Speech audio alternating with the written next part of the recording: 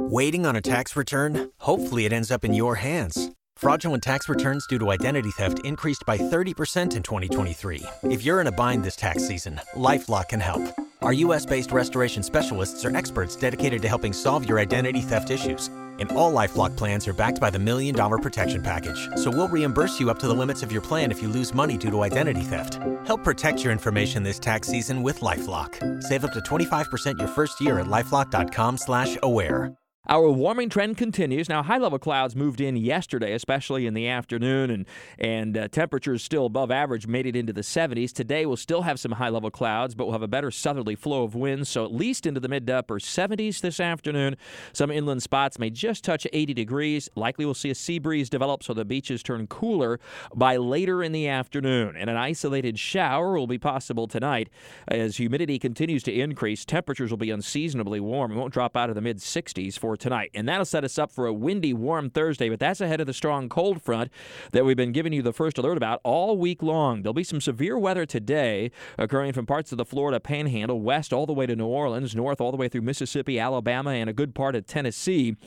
And that's in advance of the strong cold front. So as that approaches tomorrow, there will be the chance for a widely scattered afternoon shower. But it looks like a good part of the daylight hours tomorrow are simply going to be dry, windy, and warm. The record high tomorrow is 85 for this date, or for tomorrow's date, in other words, the 6th of February, set back in 2008. And we're going to get close to that tomorrow. And then as the cold front races from west to east tomorrow night, so will a band of heavy rain and a few embedded thunderstorms. A period of very heavy rainfall, gusty winds can be expected, and a few lightning strikes, and there's a chance that there may be an isolated severe storm that could produce damaging winds or even a tornado. Again, it would be very hit and miss, but it's something we'll have to monitor and carefully track, and that we're concerned about in the First Alert Weather Center.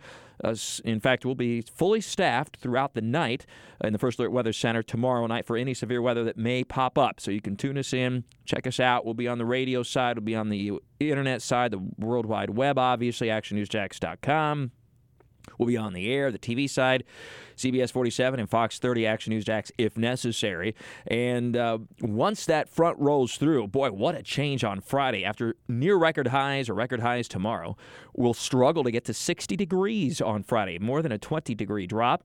We'll have morning clouds, a little drizzle or light rain very early in the morning. It shouldn't be too big of a factor on our morning commute because it looks like the heavier rain falls mainly before that commute. And then temperatures with some sun in the afternoon will make it up to around 60 degrees. That sets us up for a cold night Friday night under clear skies. Inland spots dip into the 30s and cold enough for a little bit of patchy light frost near and west of Interstate 95. Even though temperatures generally stay above freezing, it'll certainly be a chilly night. But like all the cold fronts virtually that have moved through this winter, no staying power with this cold air. The weekend will start out cool, chilly Saturday morning, but plenty of sun, and afternoon highs will reach the mid to upper 60s. Really a very nice and typical first week of February weekend. And then Sunday's even milder under partly sunny skies up around 70 degrees. So the weekend looks really very nice. Once again, in summary, tracking a strong storm system moving in from the west that's producing heavy snow this morning from Texas into Oklahoma and Missouri and eventually into Illinois and Indiana and Michigan. The same system will produce some severe weather this afternoon and evening across parts of Tennessee, Mississippi, Alabama, and the Florida Panhandle. Careful if you're headed west on Interstate 10.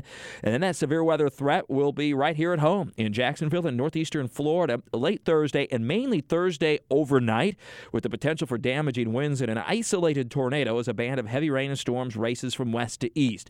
It would appear that the greatest threat for severe weather is approximately between 9 p.m. and about 2 or 3 a.m. So that's 9 p.m. Thursday to 2 to 3 o'clock in the morning on Friday. The First Alert Weather Center will be staffed round the clock as needed as those storms progress from west to east. It's a fast-moving weather system, so even though everybody gets some rain, amounts will generally be held in check about a little bit either way of about a half inch with an isolated 1-inch amount possible, and then clearing skies Friday, but it'll be windy and sharply colder.